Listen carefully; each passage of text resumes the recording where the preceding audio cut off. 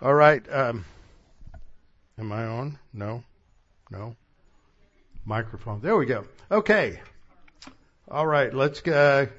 Everybody's find their seats. So just a reminder about Chafer Seminary spring registration. You can go to chafer.edu and you can find out what courses are being offered, if there's anything that you would like to learn more about. And then I'll be teaching History of Doctrine this semester, 7 to 9 p.m. on Monday nights. So it's a 2-hour course, so we'll go 7 to 7:50 and take a break, come back and go from roughly 8 or 8:05 to 9:50 or 8:05 to 8:50, and then that's it. So it'll be good material. Then not this Saturday, but a week from Saturday, we have our men's prayer breakfast at 7:30, and then the deacons meeting following, and then also the Chafer Pastors Conference is up. And we're starting to get a number of registrations and deposits for the Israel trip, so that's great. All right. How shall a young man cleanse his way? By taking heed thereto according to thy word. Thy word have I hid in my heart, that I might not sin against thee. Thy word is a lamp unto my feet and a light unto my path. Jesus prayed to the Father, sanctify them in truth. Thy word is truth. For the grass withers and the flower fades, but the word of our God shall stand forever. Before we get started, we'll have a few moments of silent prayer so we can make sure we're in right relationship with the Lord, and then I will open in prayer. Let's pray.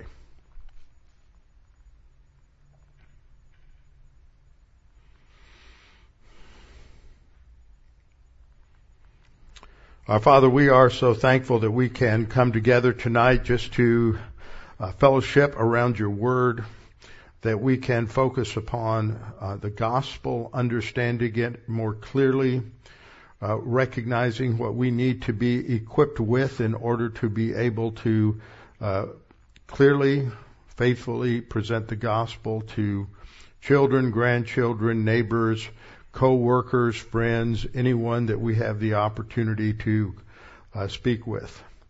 Father, we pray too for Ukraine. We pray for the safety of the people we know, the missionaries we support there, the pastors who are taking your word down to the front lines. And we are so thankful that we have great opportunities in this war to give people who have no real hope, nothing to help them grapple with and deal with the issues that come from living in a war-torn country. And so there's a lot of opportunities for the gospel. And as we continue to print booklets to send over there in other languages, we pray that we can get all these things done, printed, moved, transported, distributed. We just pray for that. Now, Father, we pray for us that we can focus, concentrate tonight as we study your word, and that God, the Holy Spirit, would make it clear to us. We pray this in Christ's name. Amen. Okay, open your Bibles with me to Galatians chapter 1, which is where we will end up in a little bit, but before that, we'll have some review. We are looking at the gospel, asking the question, what is the gospel? And the methodology is to look at the noun, which is translated gospel, which is evangelion, and the verb evangelizo, which are where we get our word evangelism and evangelist and evangelizing, all come from those words. So what does that mean? And the main meaning of the word, which we saw, was it means to proclaim good news. And yet, when we look at a lot of translations, some of the modern ones try to be more consistent, but a lot of them just translate it as preached. And I've said this before, we have a problem with understanding preaching and teaching. We do not understand the difference between preaching and teaching like it is, like we see in the scripture. Proclamation, kerusso, or proclamation of good news, evangelizo, have to do with communicating the gospel.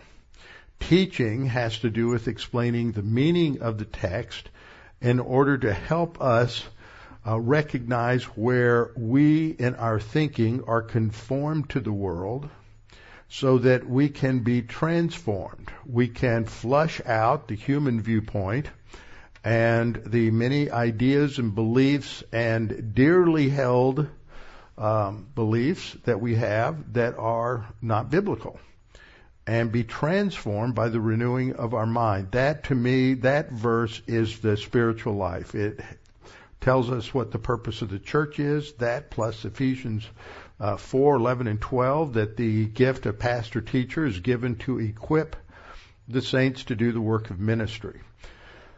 So I pointed out from the very beginning that answering this question may seem simple to you, and you all, because you have been well taught, are able to give a fairly good, at least a B+ rendition of the gospel.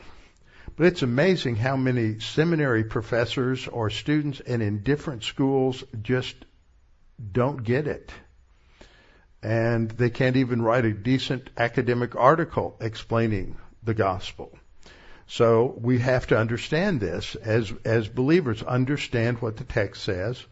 And when the text is talking about the apostles or their associates doing evangelizo, in other words, proclaiming the good news, we look at those passages to find out what is it that they said.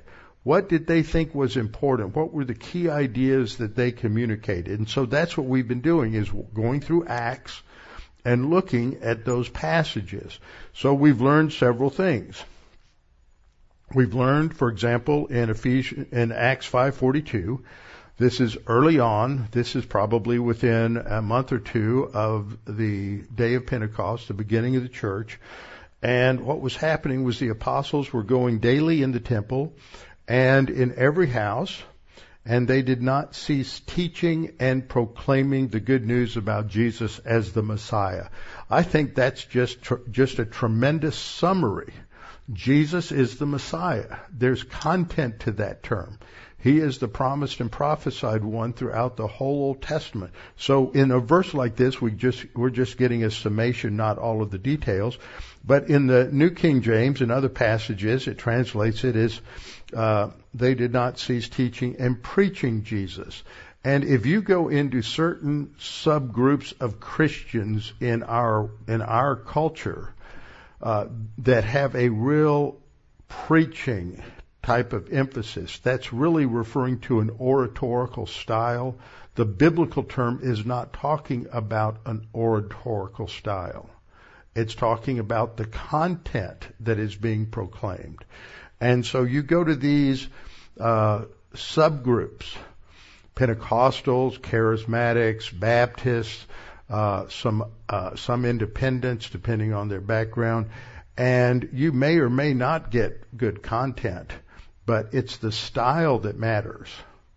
And style is not necessarily bad, but that's not what the Bible is emphasizing here. It's emphasizing content, but the presentation of the content should be done well and should be presented. So what we saw as we looked through Acts 5 is that there were 6 basic elements emphasized there in terms of the verb evangelizo. First was that the angel described the message as a message of life. All the words of this life. And again we'll see that it's a message. It's the word of good news. And it uses that word logos. But I think that in these contexts, should not be translated word that's too rigid and literal. It should be the message about this life. The message of this life. See, the resurrection and ascension are stated and mentioned in 5:30 and 31. Repentance for Israel is mentioned, but not repentance from sin. And as I pointed out, and it was interesting, I have some of you may recognize the name Ron Brightwell. He was assistant pastor at Baraka back in the late 60s, early 70s. And his son, Don, is the head chaplain at some state prisons in Colorado. And for at least 10 years, they have a closed circuit television there. And he cycles through there, our current classes. And they are all, everybody in the prison gets to watch Philippians. So you can give a little shout out to all the prisoners there, and they're learning and they're growing. And Don said that they've really been enjoying this little sub-series on the gospel. It's really helped them understand what the Bible says is true about the gospel. So that's important. And so many people in certain seminaries. And in fact, it turns out Don went to Phoenix Seminary, which is where, and I mentioned Wayne Grudem before, which is where Wayne Grudem is the president. I wasn't president when Don was there, but he is now, and he's the one who wrote the book on 5 ways that the free grace gospel diminishes the gospel. And it's not only poor theology, but the book has too many factual errors in it about what different free grace people teach and what they believe and how they articulate it. So it's really not well done. But he always, every time he reads repentance in the text, when he explains what the text is saying, it's always repentance from sin. And there's a lot of people who think that when they see the word repentance, that's what they think, repentance from sin. And part of the problem is if you look repentance up in an English dictionary, it says remorse. Feeling sorry for your sin. So this is a problem. That's not what the Greek word means. And it has its roots in Deuteronomy chapter 30, verses 1 through 3. Forgiveness of sin is emphasized in Acts 5:31 as the focal point of the message, but it's all grounded on the death of Christ. That's always, seems to always be mentioned. And there it just refers to the fact whom you, that is the Jewish leaders, murdered by hanging on a tree. And Acts 5:42, the good news is proclaiming Jesus as the Messiah. The Gospel of John says in John 20:31, these, referring to these signs, the miracles that he highlights in the Gospel, these are written that you might believe that Jesus is the what? The Messiah. Christos, the Greek word, where we get our word Christ, comes from is a translation of the Hebrew Mashiach, the anointed one. Christos in Greek means anointed one also. So there he says that you might believe that Jesus is the Messiah. And when we look at what I taught on Tuesday night, talking about the importance of the name, we see that the name of Jesus, Yeshua, means Savior. But because that tells us a lot about his essence and his mission, but it tells us more than that. The idiom in the name of has to do with more than just understanding the label or what the label might mean. It means understanding the essence of the person, who Jesus is. And so you have content there that you might believe that Jesus is the Messiah, the Son of God, and by believing you may have life in his name. Now, the sign that he just referred to in the context is resurrection. So, in the context, it's related to the death and the resurrection of Christ. So the gospel is not given when you're ignoring the death and the resurrection of Christ or understanding who he is, which would indicate his deity. Go back and read John 1, the preface to the gospel, John 1, 1 through 18. And in the beginning was the Word. That's Christ. It's clear by the time you get to verse 14. In the beginning was the Word, and the Word was with God, and the Word was God. Right there it tells you he's eternal, he's deity. So that's who he is. You can't separate the God-man from the gospel. Can't separate his death or resurrection from the gospel. So it doesn't have to be understood. A 3-year-old can understand at the level of a 3-year-old and get it. A 4-year-old can. They're not going to have to write a 400-page dissertation on the hypostatic union. But they have to grasp that Jesus is the one who has the ability to pay for my sins, and that he died and rose from the dead. And their concept of some of those words is going to be pretty limited. But they get it. They get the core of that message. Okay. So in Acts 8:12, we went there, and as we looked at Philip proclaiming the good news to the Samaritans, but when they believed Philip as he proclaimed the good news, as he evangelized them about the kingdom of God and the name of Jesus Christ, see, there's that phrase again, the name of Jesus Christ. It summarizes who he is. And the kingdom of God, that was something they would not have known because they were Samaritans. So he's teaching them about the kingdom, that Jesus is the Messiah, the Davidic king who will bring in the kingdom, but it's been postponed because the Jews rejected it. And that's important because he understands his audience. Okay, that's something else. We should understand the people that we're talking to. What's their background? So that you may even need to get to know somebody a little bit before you can effectively communicate the gospel to them, because you need to understand a little bit about where they're coming from. This is essential. Anybody who is going to be a missionary in another culture, it could even be another culture that's as similar as Canada or England or Australia, but there are differences. You have to understand what those differences are.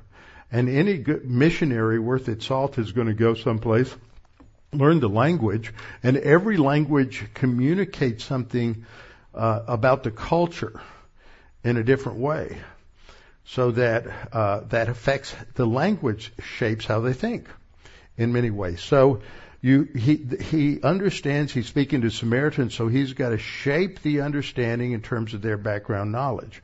And he talks about the name of Jesus Christ, that is who he is, the God-man, his essence, and his qualifications to be Messiah and Savior. Then we looked at Peter and Cornelius. And Peter is over on this circle at Joppa, which is a port. It's still there. It's surrounded by Tel Aviv now. And so he's in Joppa, staying with Simon the tanner. There's a vision first is described in Caesarea, where there's a vision given to Cornelius, who's a centurion, to send some men down and to get Peter in Joppa and to bring him back. And so he sends them just before they get there. Peter has a vision. God gives him a vision to demonstrate that God has now declared what is unclean clean. And so he shouldn't have any problems going to the house of a Gentile, which would have been a problem for Peter if he hadn't had that vision. So we get into that whole section in Acts 10 and 11. With Cornelius, there's the proclamation of peace. The focus there, remember earlier, the focus was on what? It was on forgiveness of sin, on the message of life. Here it's on reconciliation toward God, and that reconciliation with God is through Jesus Christ. We also see the emphasis on his person, that he is Lord, which doesn't mean, as the Lordship salvation gospel says, that you have to accept him as Lord of everything in your life. Can't do that as an unbeliever. Oh yeah, that's right. They believe that regeneration precedes faith. So you've already been regenerated by then. See, they get things backwards. Believing he is Lord. Lord, Kyrios, was the translation of the Hebrew word name for God. So Adonai would be also a Hebrew word translated as Lord. So when you said Jesus is Lord, you're saying Jesus is Yahweh. He was anointed by the Holy Spirit, and he did things that were the prophetic calling card for the Messiah. He could be identified. They emphasize his death, the death on the cross, his resurrection and appearances, and his future appointment to be the judge of the living and the dead. And the response is to believe in Jesus, to believe in who he is and what he did. It's the proclamation of the Lord's death in the Lord's table. Who is Jesus? The humanity of Christ without sin, and his work on the cross, the person and the work of Christ. And repentance is turning to God for forgiveness and for life. And that's seen in these passages where repentance is mentioned in 18, and I don't see how you see repentance to life as being repentance from sin or remorse from sin. It's not in the passage or in the context. Acts 11:20, proclaiming the good news again about the Lord Jesus Christ. He's the object. He's the content of the message. Acts 15:19, we see a summary statement made to the apostles when Peter and Paul come back, and they're having to deal with what are we going to do with these Gentiles now that they're coming into the church. And the summary is, I judge that we should not trouble those from among the Gentiles who are turning to God. That's the word epistrepho. It's not metanoia, but it's similar. All of that brought us to an understanding or focus on Galatians. Now, Galatians is not written like other epistles with an opening where Paul is praising them for certain good things that they are doing, thanking them for the way he sees God's work in their life. That doesn't happen. He goes right for their jugular. He is extremely unhappy with the fact that they have changed the gospel message. And he starts off with his very brief introduction, salutation in verses 1 and 2, and then he gives the standard greeting, grace to you. Charis comes out of the way that usually Greeks would greet one another, and then peace is shalom in Hebrew, and that would be how the Jews greet one another even today.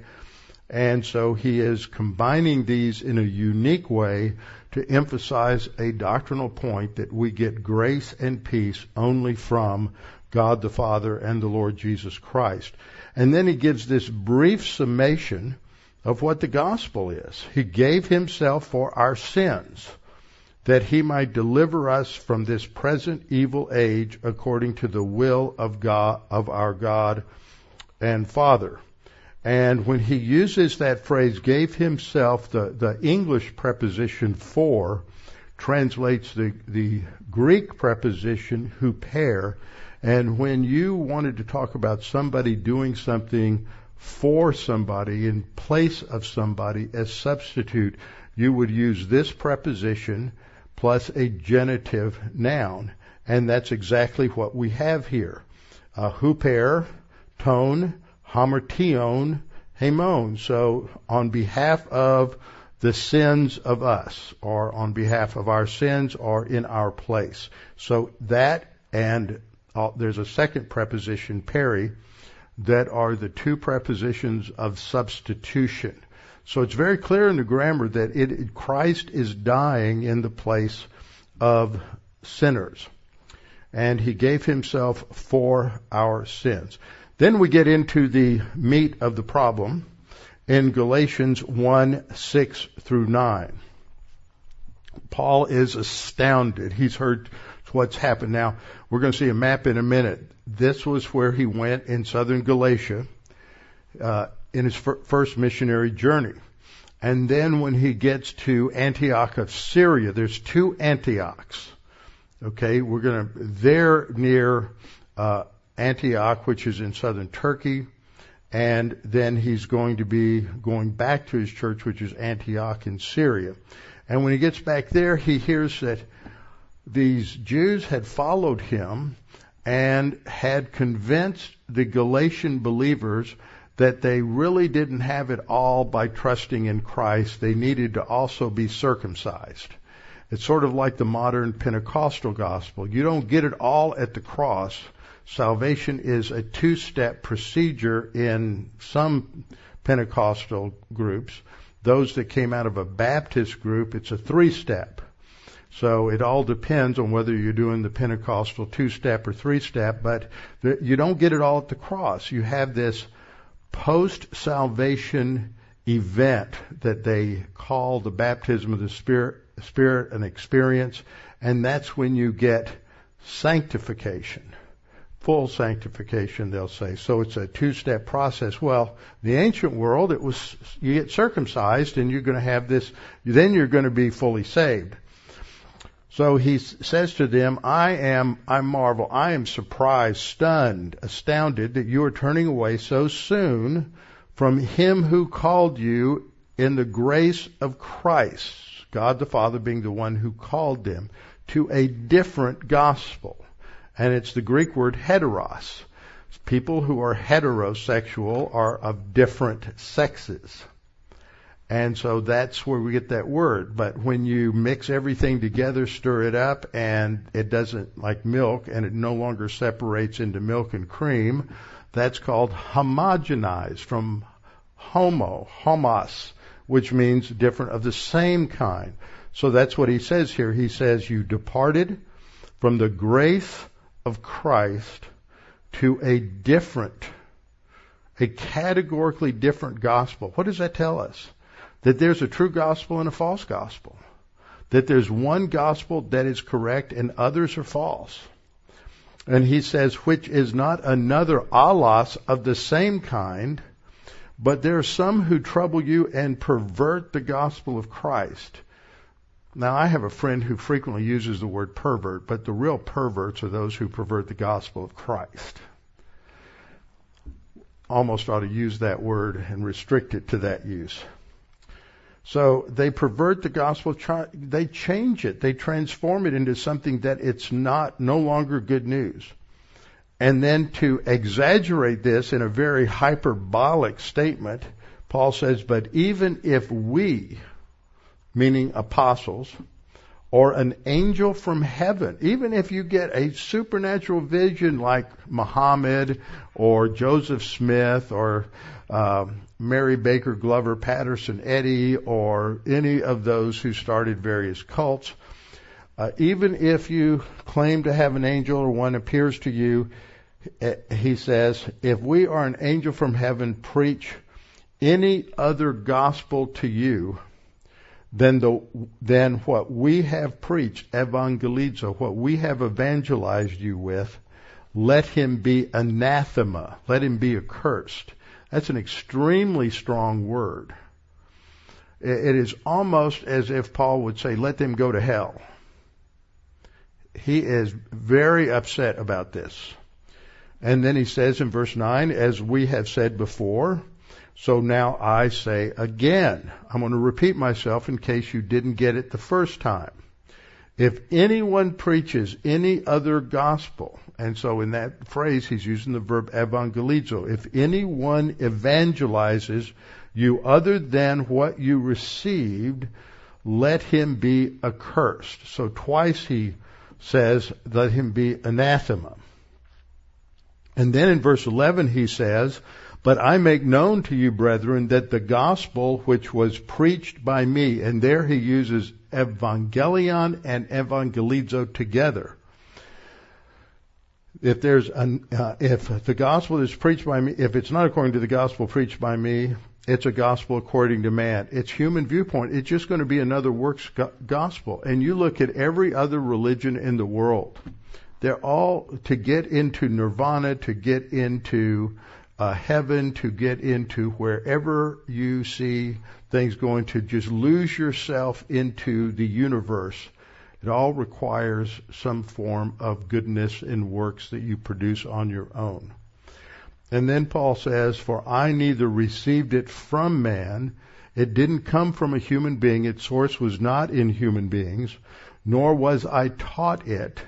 In other words, he's saying, I didn't even get it from other apostles, but it came through the revelation of Jesus Christ. And that takes us back to Acts 9, where Paul is on the road to Damascus. He's an unbeliever. He hates Christianity.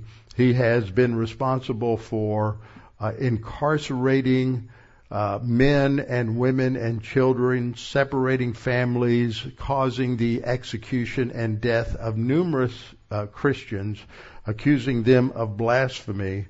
And suddenly the Lord Jesus Christ appeared to him, and he is struck blind, and he responds, what must I do, Lord? He immediately recognizes who Jesus is, and that's his conversion on the spot.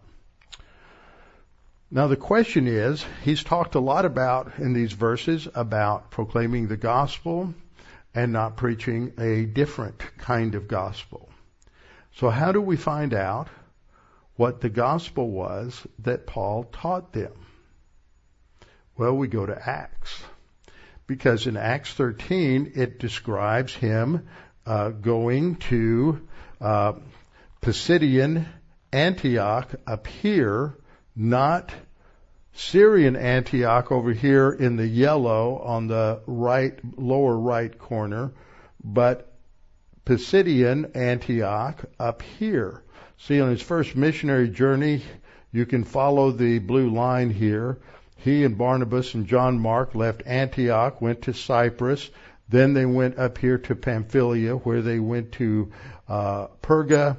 Then they went north to Antioch, and then they hit these three cities, Iconium, Lystra, Derbe, and back again, and then back to Antioch. So they were traveling that route. So you might want to turn to Acts 13 at this point, because this gives us the details. So this begins in verse 14. Verse 14. You have another episode in Cyprus that is described down to verse 12, but I just want to point one thing out in verse 12. After he had had this confrontation with Elymas the sorcerer and had challenged him and cast a demon out, then the proconsul who is observing all of this believed. It doesn't say he repented of his sin and believed.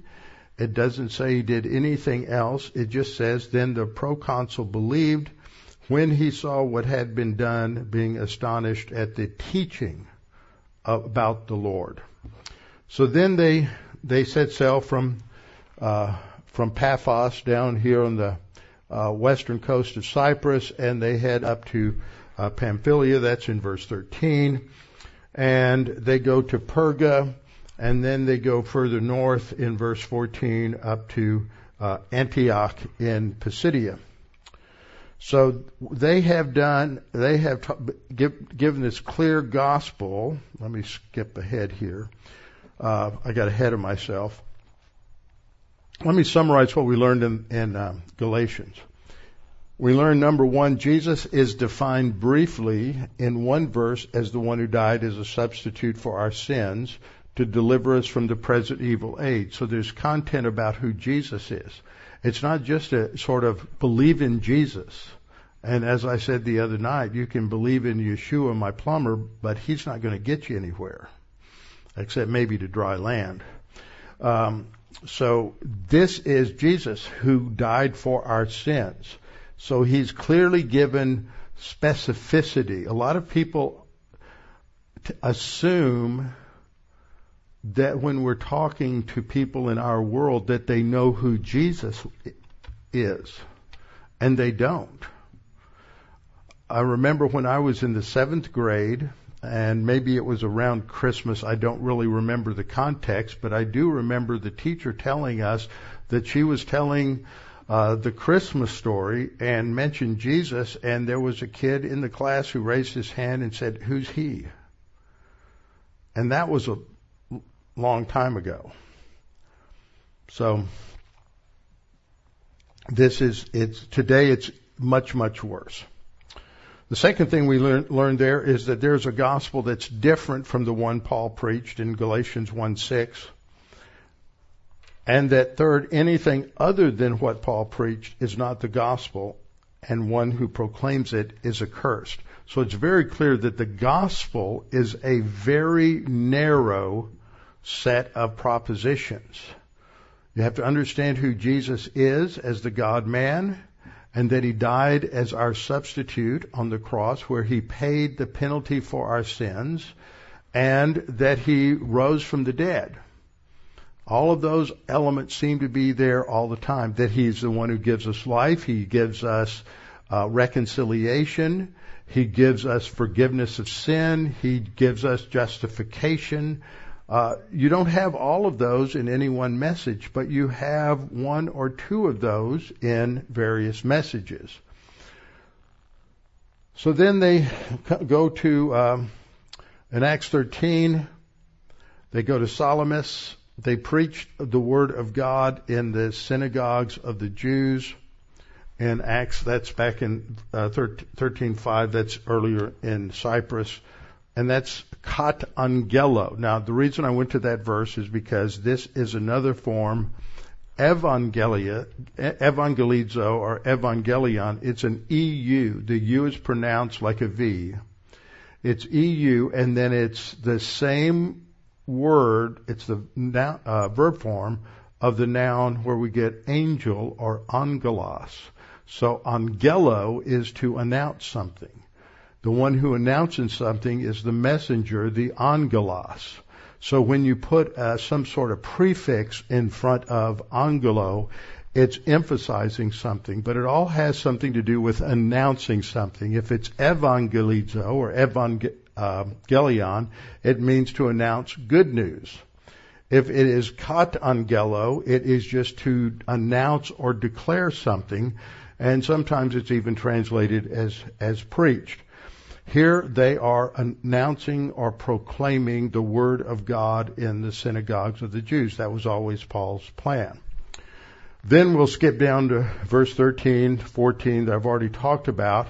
They came to Perga, and they went to Antioch in Pisidia, went to the synagogue, and sat down. They didn't interrupt anybody. They're very polite. They're very considerate. There is a way of doing things in the synagogue. And they went in and sat down, and there's a definite procedure. And in that procedure, they would read from the daily parashah, which is the reading from the scripture, from the law, the Torah, and the prophets. And then the rulers of the synagogue, understanding the protocols, recognized they had visitors. And so what would happen if somebody came? They would give them the opportunity to say something if they wished. And so they gave them the opportunity, saying, men and brethren, if you have any word of exhortation for the people, go say it. So they're given the opportunity to speak. So again, we see this is way up in the sort of central modern Turkey, and it is not this Antioch over here. And so Paul begins to talk to them. He stands up, we're told. In verse 16, he stood up and motioned with his hand, and this would be a formal way in which they would gain the attention and the focus of the audience. And he addressed them as Israelites, men of Israel. Remember, they separated the women from the men. So he's addressing those who are in front of him, the men, and the women are up in or the balcony or in a side room. He said, men of Israel, and you who fear God, that would be the proselytes. Listen, and it's interesting here because what he does between verse 17 all the way down to verse 25 is he sets the historical background. So in those verses, he is simply explaining who Jesus is, and he ties him into the promise of the seed, like what I did in the Christmas specials this year. He starts off with Abraham, and he talks about how God, the God of Israel, chose our fathers. That's almost a technical term for Abraham, Isaac, and Jacob, the patriarchs, and exalted the people. And he goes through the choice of Abraham, implying the Abrahamic covenant, or reminds them of that. It talks about they were strangers in the land of Egypt. They were slaves. They were delivered from slavery. And he says, but God brought them out. Essentially, that's what he's saying. And with an uplifted arm, that is a metaphor for power or strength. With an uplifted arm, he brought them out of it. And then he goes through the 40 years in the wilderness in verse 18. He goes through the conquest in verse 19, summarizes the 450 years of Judges in verse 20. And then in verse 21, he talks about the people's desire for a king, so God gave them Saul. Verse 22, he says that God then raised up David as king, to whom also he gave testimony and said, I have found David, the son of Jesse, a man after my own heart, who will do all my will. And this alludes to the Davidic covenant. That's verse 3. From this man's seed, according to the promise, that's the promise in the Davidic covenant, God raised up for Israel a Savior, Jesus. So this is what we're seeing in verse 23 and 24. From this man's seed, according to the promise, God raised up Israel a Savior, Jesus. Yeshua means Savior. And then verse 24, after John had first preached, and what was John's message? Repent, for the kingdom of heaven is at hand. And he used the word metanoia, or its verbal equivalent. He says, had first preached before his coming, the baptism of repentance to all the people of Israel. Now, where does this come from? I've alluded to it once already, but here I wanted to put these verses up on the screen. This is where the repentance idea to a Jewish audience comes to bear. In Deuteronomy 30, verse 1, God speaks through Moses, now it shall come to pass when all these things have come upon you, when you have disobeyed me to the point that I've taken you out of the land and scattered you among the nations, the blessing and the curse which I have set before you, and you called them to mind among all the nations where the Lord your God drives you. So they're going to be scattered throughout the whole world. And you return or turn to the Lord your God and obey his voice. Because chapter 30, verse 1, that's disobedience. But now they're going to turn or return to the Lord. It's the word at the bottom, shuv, which means to turn or return. When you return to the Lord your God and obey his voice according to all that I command you today, you and your children, with all your heart and with all your soul, that the Lord your God will bring you back from captivity and have compassion on you and gather you again from all the nations where the Lord your God has scattered you. Now that doesn't take place till the end of the tribulation, when the Lord Jesus Christ returns. But the point here is it's that phrase, when you return to the Lord. Now, epistrepho is a close equivalent to shuv. It means to turn. That is used in several passages in Acts. Other passages use the word metanoia, to repent or to turn or change your mind about God. But it's the same thing. With a Jewish audience, you're reminding them of this. When God has promised that when we turn back to him, then he's going to restore all the Jews back to the land. So when repentance is mentioned with that Jewish audience, that's what that is alluding to. So we get back to Acts chapter 13, and then we go down to verse 26. Men and brethren, sons of the family of Abraham, and those among you who fear God, to you the word or the message, the logos, of this salvation has been sent. That's the gospel message, the word of this salvation for those who dwell in Jerusalem and their rulers, because they did not know him, nor even the voices of the prophets which are read every Sabbath. They ignored the prophecies, they ignored the promises, but they have been fulfilled in him. And he says they have fulfilled them in condemning him. That was the prophecy. They would be condemned. And though they found no cause for death in him, they asked Pilate that he should be put to death. So what do we have here? The message includes the death of Christ. Now when they had fulfilled, that is they in terms of the Pharisees and Sadducees, when they had fulfilled all that was written concerning him, that is Christ, they took him down from the tree and laid him in a tomb. So we have the death and the burial. But, verse 30, God raised him from the dead. So there we have the resurrection. And he was seen. There were witnesses. It wasn't something mystical where they just had a feeling. He was seen for many days by those who came up with him from Galilee to Jerusalem, who are his witnesses to the people. And we declare to you good news, that promise which was made to the fathers. And this is evangelizo. We declare the good news to you. We are evangelizing you, giving you the good news that the promise which was made to the fathers has been fulfilled. Verse 33, God has fulfilled this for us, their children, in that he raised up Jesus, as it is also written in the second psalm. So he goes to second psalm, which indicates his sonship. Now, Christ was always the Son of God, but there are different points when God declares his sonship. And at the resurrection was one of those points. Another was at his baptism. This is my Son, in whom I'm well pleased. Here at the resurrection. And the Psalm 2 is actually talking about when he defeats his enemies at the Battle of Armageddon. And in Psalm 2:7.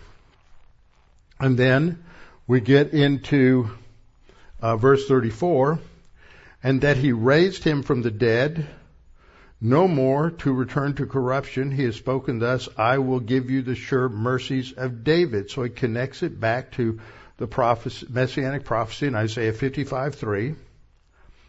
And then he quotes another psalm in verse 35, which is Psalm 16, verse 10.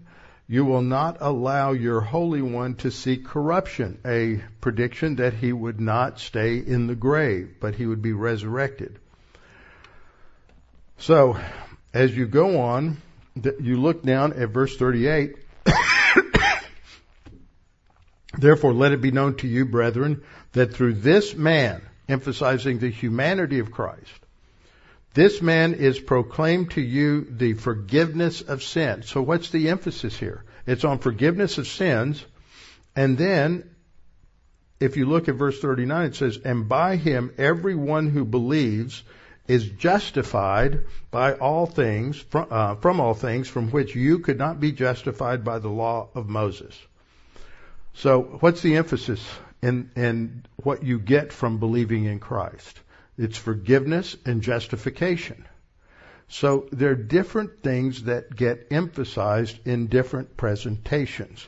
So what we see when we break this down is that in the presentation of the gospel, Paul set the context so they would know about the promises, about the Messiah, and the prophecies, and he would contextualize Jesus within the history of those promises and prophecies for Israel. And he did that in 7 verses from verse 17 down through verse 23. And then he started talking about the message of this salvation and to Jerusalem and the role of the Pharisees and Sadducees in opposing him and actually bringing about the fulfillment of those prophecies. And then he gets to the core of the message, which emphasizes the death, burial, and resurrection of Christ in verses 28 to 30. That he was put to death by Pilate, verse 28, laid him in a tomb, verse 29, God raised him, verse 30.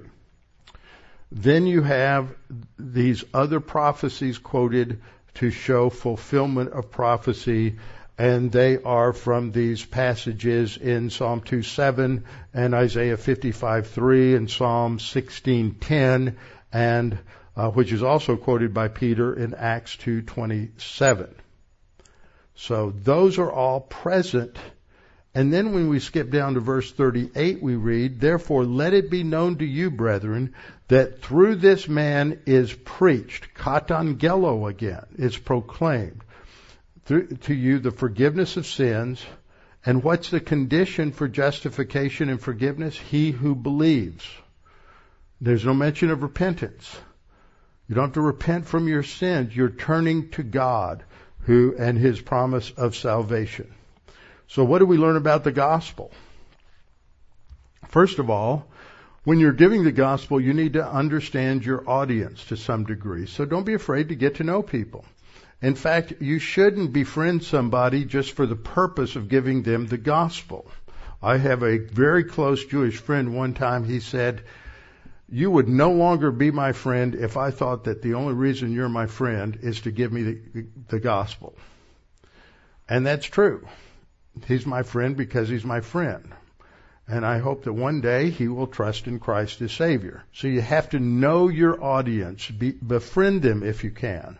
Now, some people go so far in evangelism methodology that they call it friendship evangelism, that you really have to make friends with anybody you're going to give the gospel to. That's good, but that's not always the situation that you're going to have. Second, you have to know the supporting prophetic scripture. You have to memorize scripture. And you have to memorize the references to scripture. How many times have I or you said, oh, I know it's where it's in the Bible somewhere. I just don't remember the reference. So one of the things when you're memorizing scripture is to quote the beginning of the verse, like John 3:16. For God so loved the world that he gave his only begotten Son, that whosoever believes on him should not perish but have everlasting life. John 3:16. You got to open the door and close the door. That's how we were taught as kids. So you have to know these passages and where they are. Now, if your memory's not all that good, then you ought to write notes in the top margin of your Bible so that you can thumb your way through your Bible and find those verses and have them underlined on the page. That helps. So we have to know the supporting prophetic scripture so that we can go to those key passages and talk about them. Third, summarize the history from Abraham to David and David to John the Baptist. It contextualizes it.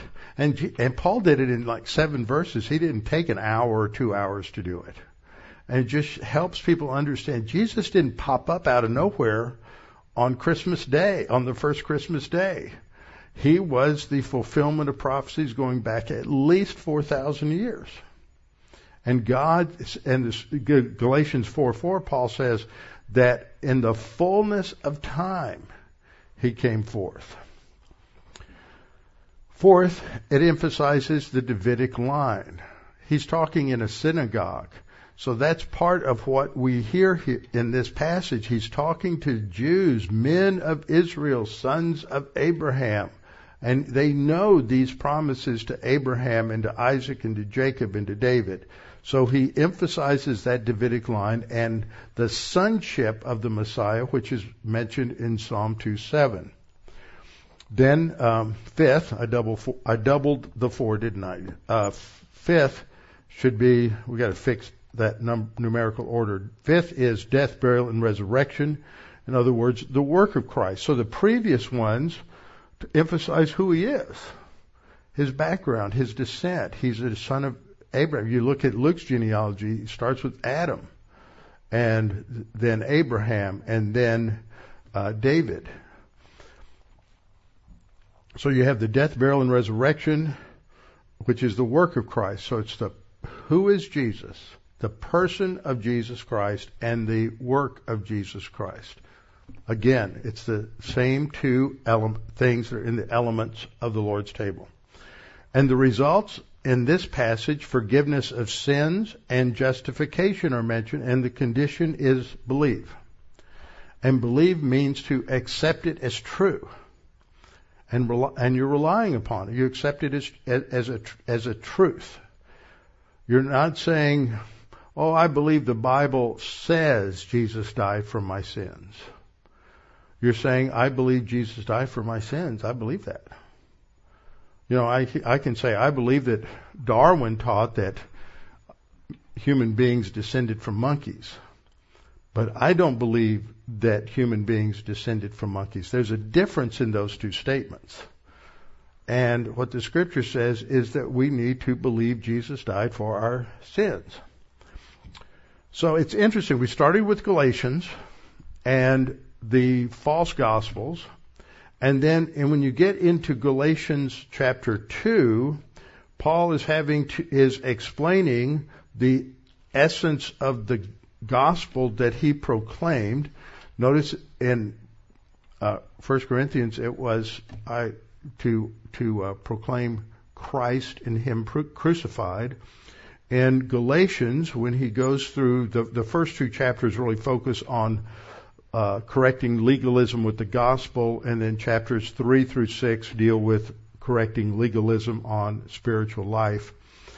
But he lays down the framework for the gospel, and he arrives at verse 16, and he says, knowing that a man is not justified by the works of the law, but by faith in Jesus Christ, even we have believed in Christ Jesus, that we might be justified by faith in Christ, and not by the works of the law, for by the works of the law shall no flesh be justified.